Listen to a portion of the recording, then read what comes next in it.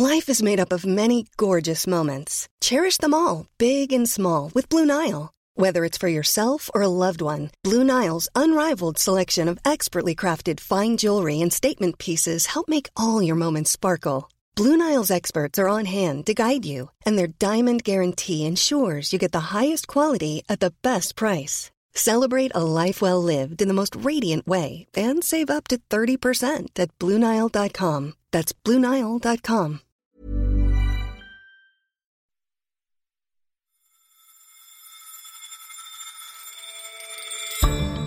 Global markets have been rattled by fears about the rapidly spreading Delta variant of COVID-19.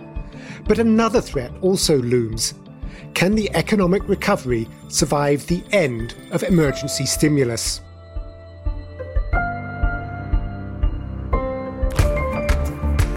You're listening to Money Talks from The Economist, our weekly podcast on the markets, the economy and the world of business.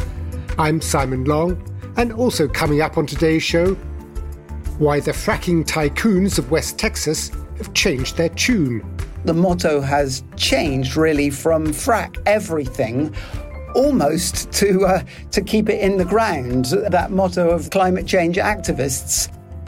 And we meet the Bitcoin miners deep in rural China who are packing up and shipping out. Miners were ordered to clear out computers and demolish buildings. You've moved all this in the space of 1 week? Yeah, 3 days. 3 days? Yeah. 3 days of hard work.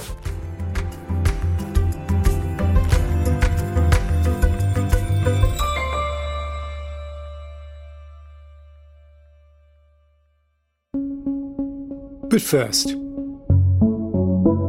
financial markets have steadied somewhat after registering their sharpest sell-offs in months early this week. The rapid spread of the Delta variant has sparked fears about the future of the global economic recovery.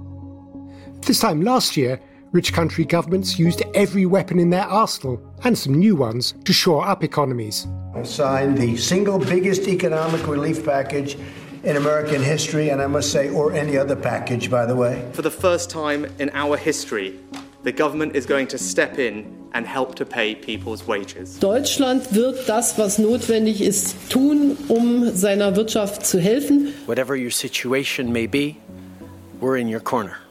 But most of these extraordinary stimulus measures are about to expire. So has the damage from COVID-19 been avoided or merely deferred?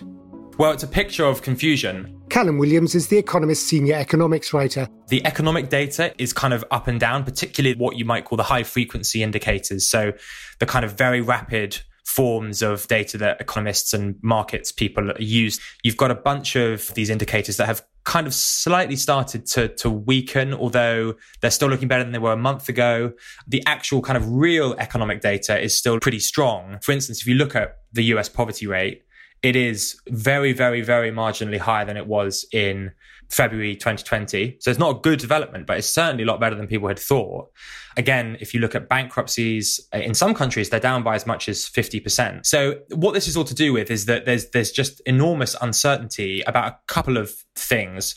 Perhaps the biggest one right now is this question of the Delta variant. And the other thing that people are now realizing, and which feeds into this idea that the economic recovery might slow, is the fact that governments are starting in a big way to unwind a lot of the emergency measures that they put in place 18 months ago. There are a huge range of them, aren't there? How would you categorize the most important sorts of emergency measure?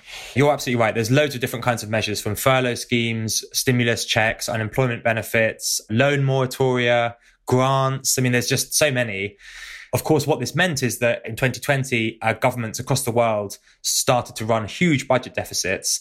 And what a lot of governments want to do now is to close those deficits. So what we're seeing between now and 2022 is an adjustment in the region of 5% of GDP of fiscal policy, which is actually pretty massive. Yeah, I suppose one of the most obvious ways in which that will happen is when the cash transfers that governments have been making in America and elsewhere, when they end. I mean, what happens to spending? Yeah, these big grants coming to an end, basically. Half of US states this month are eliminating a $300 a week supplement to unemployment insurance. The way I think it's best to think about this is not to think about the flow of money going into people's bank accounts, but to think about the stock of money that they already have. Now, not everybody has managed to save. in the past year and a half? Absolutely not. But on average, people have, and in pretty significant numbers. So if you're looking at the rich world as a whole, you've got over $3 trillion worth of what you might call excess savings. And so the question on this front, at least, is not really it's a concern that these payments are stopping, but it's the question of, well, what are people going to do with the savings they've piled up? And I suppose they're likely to be especially nervous if they fear they might lose their jobs. And lots might, right? Because also coming to an end are all these furlough schemes and other ways of saving jobs artificially. Yeah, exactly. So this is not so much of a problem in the US, because the US doesn't really have a furlough scheme in the same way as, say, Europe, UK, Australia, Japan. You still have a lot of people who are on these schemes. You know, it's roughly 5% of their workforce of the biggest economies in Europe. So if all those people are in jobs that are never coming back, that's a huge number of people you're adding to the unemployment rolls. The interesting kind of case study, I think, and really the only case study we have so far, is Australia, which is obviously in a very different place COVID-wise than a lot of other countries. But it got rid of its job protection scheme in March. And there were concerns that unemployment was going to soar, but it didn't. It actually fell. And now unemployment in Australia is lower than it was before COVID. The big debate at the moment as regards labour markets is not that workers are struggling to find jobs, but that employers are struggling to find workers. So I think on that front, there's some room for optimism, actually, because workers at the moment have actually quite a lot of bargaining power. I don't want to be relentlessly negative, Callum, but there's some reason for optimism. But surely, besides the job protections and the cash transfer, people have also benefited from moratoriums on debts, on rents and so on. What happens when all those come due? So I think on this one, it's less easy to be optimistic, basically because there's much less by way of history to guide us. So if you take the example of commercial rents, this kind of illustrates why it's so hard to know what's going to happen, because it's kind of been done in a very informal and kind of quite disorganized way. So no one really knows quite how many people have asked for deferred rents, how many have been accepted, whether it's a 50% cut or a 75% cut or a 100% cut in the rent. It's not really ever clear how companies account for this stuff in their financial accounts. And in the national accounts, so the kind of GDP measures, it's also very unclear whether, if at all, these kind of forthcoming payments are recorded. For instance, if you look at what's going on in the US at the moment, various different economists have come up with estimates of what the back rent that households owe is, and it varies by a factor of 6. I mean, that's just enormous. So on this front, I completely agree. There's much more uncertainty, and it could turn out much worse. But hasn't some evidence emerged already? I mean, some deferred loans and deferred rents have already come due, haven't they? They have. So in the Eurozone, for instance, the majority of moratoria on loans have already lifted. The evidence from that suggests the sort of rate of repayment is only marginally lower than it is for other sorts of loans. Even the most pessimistic estimates of the bill that's due, it's not an enormous cause for concern, I don't think. So, for instance, if you look, we did some research and looked into what might be a plausible estimate for how much commercial rent is due in America, and it's in the region of 3% of total commercial rents due in a normal year. To circle back to where you began, Callum, to what extent is the spread of the Delta variant raising questions about all of this? Are governments beginning to look at whether they should extend some of these emergency measures rather than, well, face up to the fiscal cliff edge full on? That really depends on your view of lockdown. If it gets to the point where proper lockdowns or proper restrictions on mobility are required, then yes, I think that would be a logical consequence. You have seen some rowing back of some virus control measures. So obviously Israel has reimposed a mask mandate, so has Los Angeles County. But you really haven't really seen any sense that large-scale proper restrictions on mobility are coming back. The vaccines are doing a wonderful job of ensuring that cases translate into hospitalizations and deaths to a far lesser extent than was once the case. I think the other thing that governments need to bear in mind, though, which is away from this idea of what to do with lockdowns, is to recognize that as these stimulus measures are withdrawn, while it's true that maybe on aggregate, it doesn't pose a huge threat to the economic recovery, what is also true is that there will be a lot of concentrated pain. It seems almost inevitable that, evictions in the US are going to rise. It is probably inevitable that there will be some people who were kind of already on the breadline with the extra $300 a week and now will be pushed under it. So the challenge, I guess, for governments for this year, next and beyond is not so much to think about universal payments, but is to recognise where people are hurting and direct help appropriately.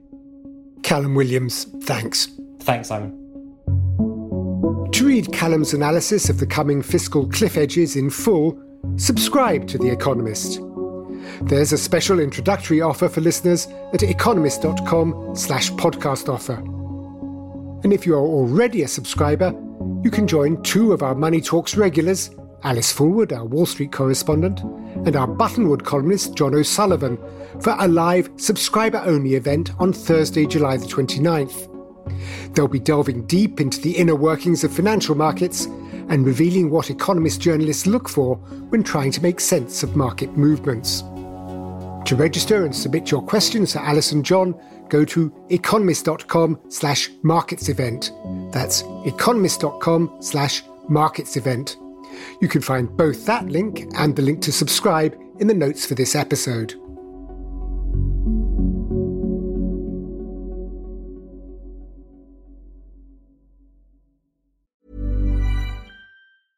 Introducing Wondersuite from Bluehost.com. Website creation is hard, but now with Bluehost, you can answer a few simple questions about your business and get a unique WordPress website or store right away. From there, you can customize your design, colors, and content. And Bluehost automatically helps you get found in search engines like Google and Bing. From step-by-step guidance to suggested plugins, Bluehost makes WordPress wonderful for everyone. Go to bluehost.com/wondersuite.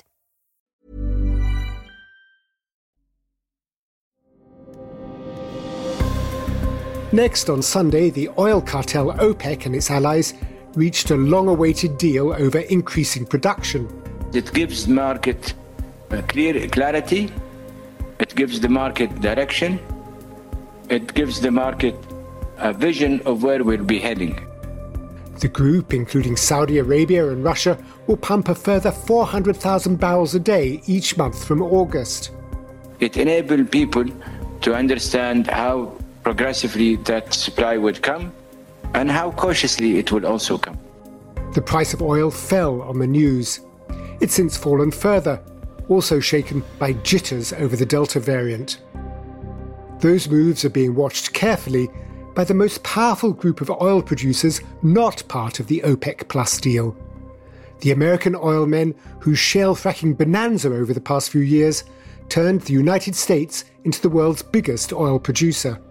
If you'd asked me a couple of years ago to point to the archetypal tycoon in the shale industry, I would probably have pointed to Scott Sheffield, the boss of Pioneer Natural Resources, which is the biggest fracker in the Permian Basin, which is the biggest shale basin in America. Our Schumpeter columnist Henry Trix has been following the progress of America's frackers since the boom began. I would have described him back then as probably the Permian Basin's greatest free market evangelist. He described the Permian Basin as like Gawa, Saudi Arabia's biggest oil field, and he was somewhat infamously referred to as the mother fracker by a short seller who had doubts about the abundance of crude. He was a guy who was so intent on drilling that he could have almost epitomized the phrase drill, baby, drill. You mentioned the oil sheikhs of Gawa. Of course, they grew to have enormous global influence, I suppose.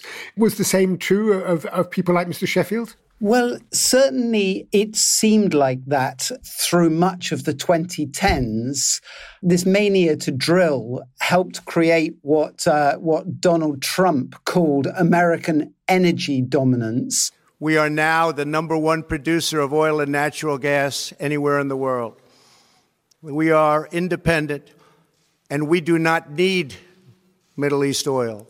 And there was this sense of the shale drillers taking on the sheikhs in the Persian Gulf and basically breaking up, if you like, the stranglehold that their cartel had long had over the oil markets. It was backed by a lot of money coming from Wall Street, both in the form of debt and in the form of equity. It was kind of an exciting time. Not for nothing was it called the Shale Revolution. However, the exuberance came to a crashing halt last year during the pandemic when the oil price collapsed. Oil prices dipped again this week, but they've still recovered dramatically since last year's fall. Yes, they have. It's been a remarkable turnaround. Recently, American crude hit a 6-year high. A lot of this is because of actually the work of OPEC, with Russia as well. Strangely enough, however, it's now the shale industry rather than OPEC that seems to cast itself as the guardian of high oil prices. There's been a sort of a marked shift in attitudes, in their rhetoric, and in their whole strategy in the last few years. How so, Henry? What do you mean by that? Well, if you take Scott Sheffield, for example, he sort of epitomizes this transformation. He retired back in 2016 to his 2,300-acre ranch, but he began to realize that actually there was sort of worrying trends on the horizon. And in 2019, he came back to Pioneer in order to try and engineer a turnaround. And he told me that the turnaround was driven by two factors. The first one was the tendency of the shale companies to just over-drill, to pump too much oil, even when there was very little profit in that. And the other factor was basically the sense that soon oil demand would peak. He says that the industry has started to realize that in order to remain relevant and attractive to investors, it has to reinvent itself. And as a result, the motto has changed really from frack everything almost to keep it in the ground, that motto of climate change activists, to drill as little as they can get away with and instead pour as much cash as they can back into the pockets of their investors. So it sounds as if that strategy is paying off quite well if he has the cash to return to investors. It is becoming a lot more profitable. You know, Pioneer has engineered this to a certain extent by promising that over the next few years it will maintain its production growth at a relatively modest 5%. And other players, including an even bigger oil company, ConocoPhillips, have said that they will keep their production increases to just 3% a year over the next decade. Over the next 5 years, Mr. Sheffield reckons that energy firms will be the biggest dividend payers in the S&P 500. We're moving away from this generation of grow, to distributing over half of our free cash flow, over half of our cash flow back to the investor base. And just a few years ago, they weren't paying any dividends at all. At least the shale companies weren't. And how is this affecting the structure of the industry? Is there a kind of shuffling of the big players in it? Yes. What you're seeing is a lot of consolidation. You can see this with Pioneer, Mr. Sheffield's company. It's already, in the course of the last 8 months or so, bought 2 shale companies that had land adjacent to it. You've also seen ConocoPhillips acquire Concho, a big Permian producer. And there is a sense that the oil majors, even the likes of Chevron, ExxonMobil, and perhaps Shell, may also divest some of their properties in the Permian, which would then allow the kind of disciplinarians like Pioneer to further constrain production growth. Are the frackers beginning to recast themselves like some of the bigger oil companies as somehow on the right side in climate change? There are efforts that they are making to reduce emissions by limiting, for example, methane leakages. But having said that, I did ask Mr. Sheffield, would they make steps to produce clean energy instead? And he said, no, not at this point. He felt that it wasn't the industry's responsibility to reduce emissions amongst the users of this fuel. For example, drivers of cars, etc. So that marks quite a difference between the shale companies and some of the big oil majors like Shell. But it sounded from what you said earlier that Mr. Sheffield at least acknowledges that worries about climate change are a kind of cloud over his firm's prospects. I mean, is that a fair comment for the industry as a whole? Yeah, I mean, it's deeply ironic, really. It's sort of just at the moment when climate change has made it unfashionable to invest in oil, for the first time, the shale industry is becoming investable. It's offering higher dividends and its share prices are going skyward. It's an attractive industry to invest in if you're not overly concerned about the environmental impact of your investing. And if the restraint that they talk about lasts, and that's quite a caveat. I mean, there are still plenty of people in Texas surrounding the shale industries, bankers, etc., who take this pledge to restrain production with something of a grain of salt. It's not a given that the restraint will last, but while it does seem to be producing a much healthier shale industry than the one that I covered about 5 years ago. Henry Trix, Schumpeter, thanks very much. Thank you, Simon.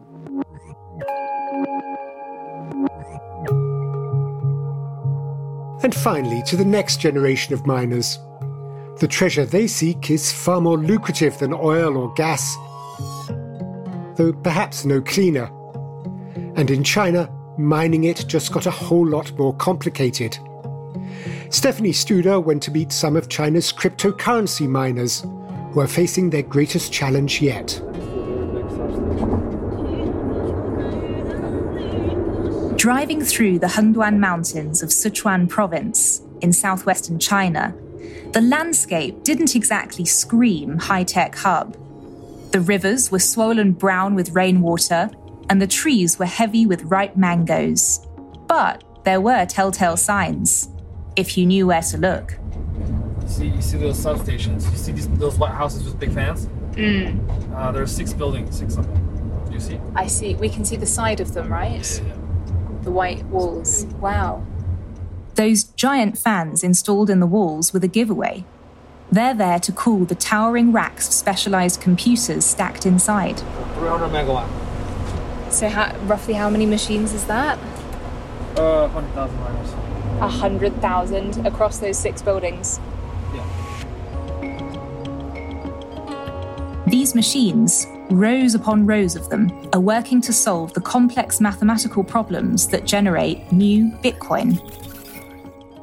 This particular mining farm is so big that my guide, a Bitcoin miner called Kirk Su, tells me an entire community had to be relocated to build it. They moved a village of people out, so they have to pay a few million RMB per household. As compensation? Relocate, yeah, relocate. A few million renminbi. 8 households. 8 households. Okay, if Mr. Su's calculations are correct, that could be $450,000 per household. That's over $3 million just to pay off the former residents. The builders reckon the prize would be worth it. Until 2 months ago, China accounted for about 65% of global Bitcoin mining. The country boasts a killer combination of cheap land, cheap labour, excess energy, and advanced computing kit. But at mining farms like this one all across China, the whirring fans have now fallen silent and still. In May, a government financial stability committee vowed to put an end to Bitcoin mining. Miners were ordered to clear out computers and demolish buildings. Many had their power cut off. The clampdown has had a global impact. Bitcoin's hash rate measures worldwide computing power dedicated to mining. Since May, it has fallen by more than half. The authorities' target was probably not the miners themselves, but the people who trade cryptocurrency. Officials may also be worried about corruption, and another aim may have been to reduce carbon emissions. It's estimated that Chinese crypto miners used as much power every year as the whole country of Belgium. But since May, analysts think that as much as 90% of that activity has been shut down. So when we moved in last week, obviously we had a lot of helpers. Right. You've moved all this in the space of 1 week? 3 days. 3 days. Yeah. 3 days of hard work. Miners raced to shut up shop. Yeah, we'll have like 20 people here and help us offload. Kirk Su also runs a logistics company moving mining machines. He showed me around an abandoned school he's using to store some of them. We couldn't fit everything in the actual warehouse, so we ended up using the actual kindergarten. There's something pretty surreal about seeing the brightly painted walls of the kindergarten with cartoons and then these machines. China's crypto miners are generally flexible folk. They're used to upping sticks and driving their machines to wherever electricity is cheapest. But this time, the scale and speed of the shutdown are unprecedented. Kirk Su has been chartering Boeing 747s to get machines out of the country. Most go to Russia and Kazakhstan, but there are few data centers abroad with enough extra space. Building a farm in America, the world's second biggest miner, is too expensive for most in China. So Mr. Su reckons that more than half of China's mining machines will stay put for now. Some smaller miners are finding ways to operate. One tells me he has teamed up with a private hydropower station that is happy to sell him its extra power, despite the risks. But for now, most are either cutting their losses or biding their time. Okay, so now give us the grand total. Here, the 2 rooms we saw. As I toured the towers of machines at the old school with Mr. Su, I quickly lost count. 4,000 or so new generation. Maybe close to 4,000 of these old generations. And close to 2,000 of those... That's 10,000 at a rough count. Stacked floor to ceiling, silent, still, and losing money. At least $1 million RMB. So 150k USD and profit every day. Just these machines. Wowee. That's what he's losing right now. That's what he's losing right now.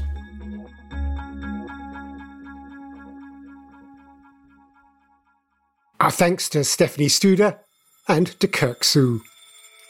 And thank you for listening to Money Talks. For an extra helping of Money Talks direct to your inboxes each week, you can sign up free to our new newsletter at economist.com/moneytalks.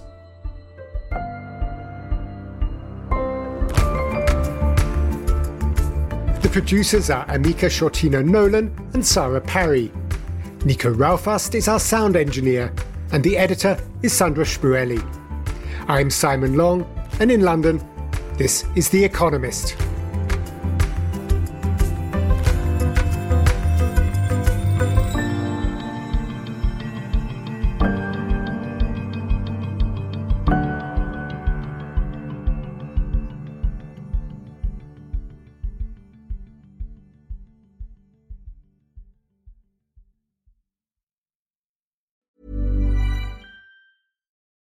Join us today during the Jeep Celebration event. Right now, get 20% below MSRP for an average of $15,178 under MSRP on the purchase of a 2023 Jeep Grand Cherokee Overland 4xE or Summit 4xE.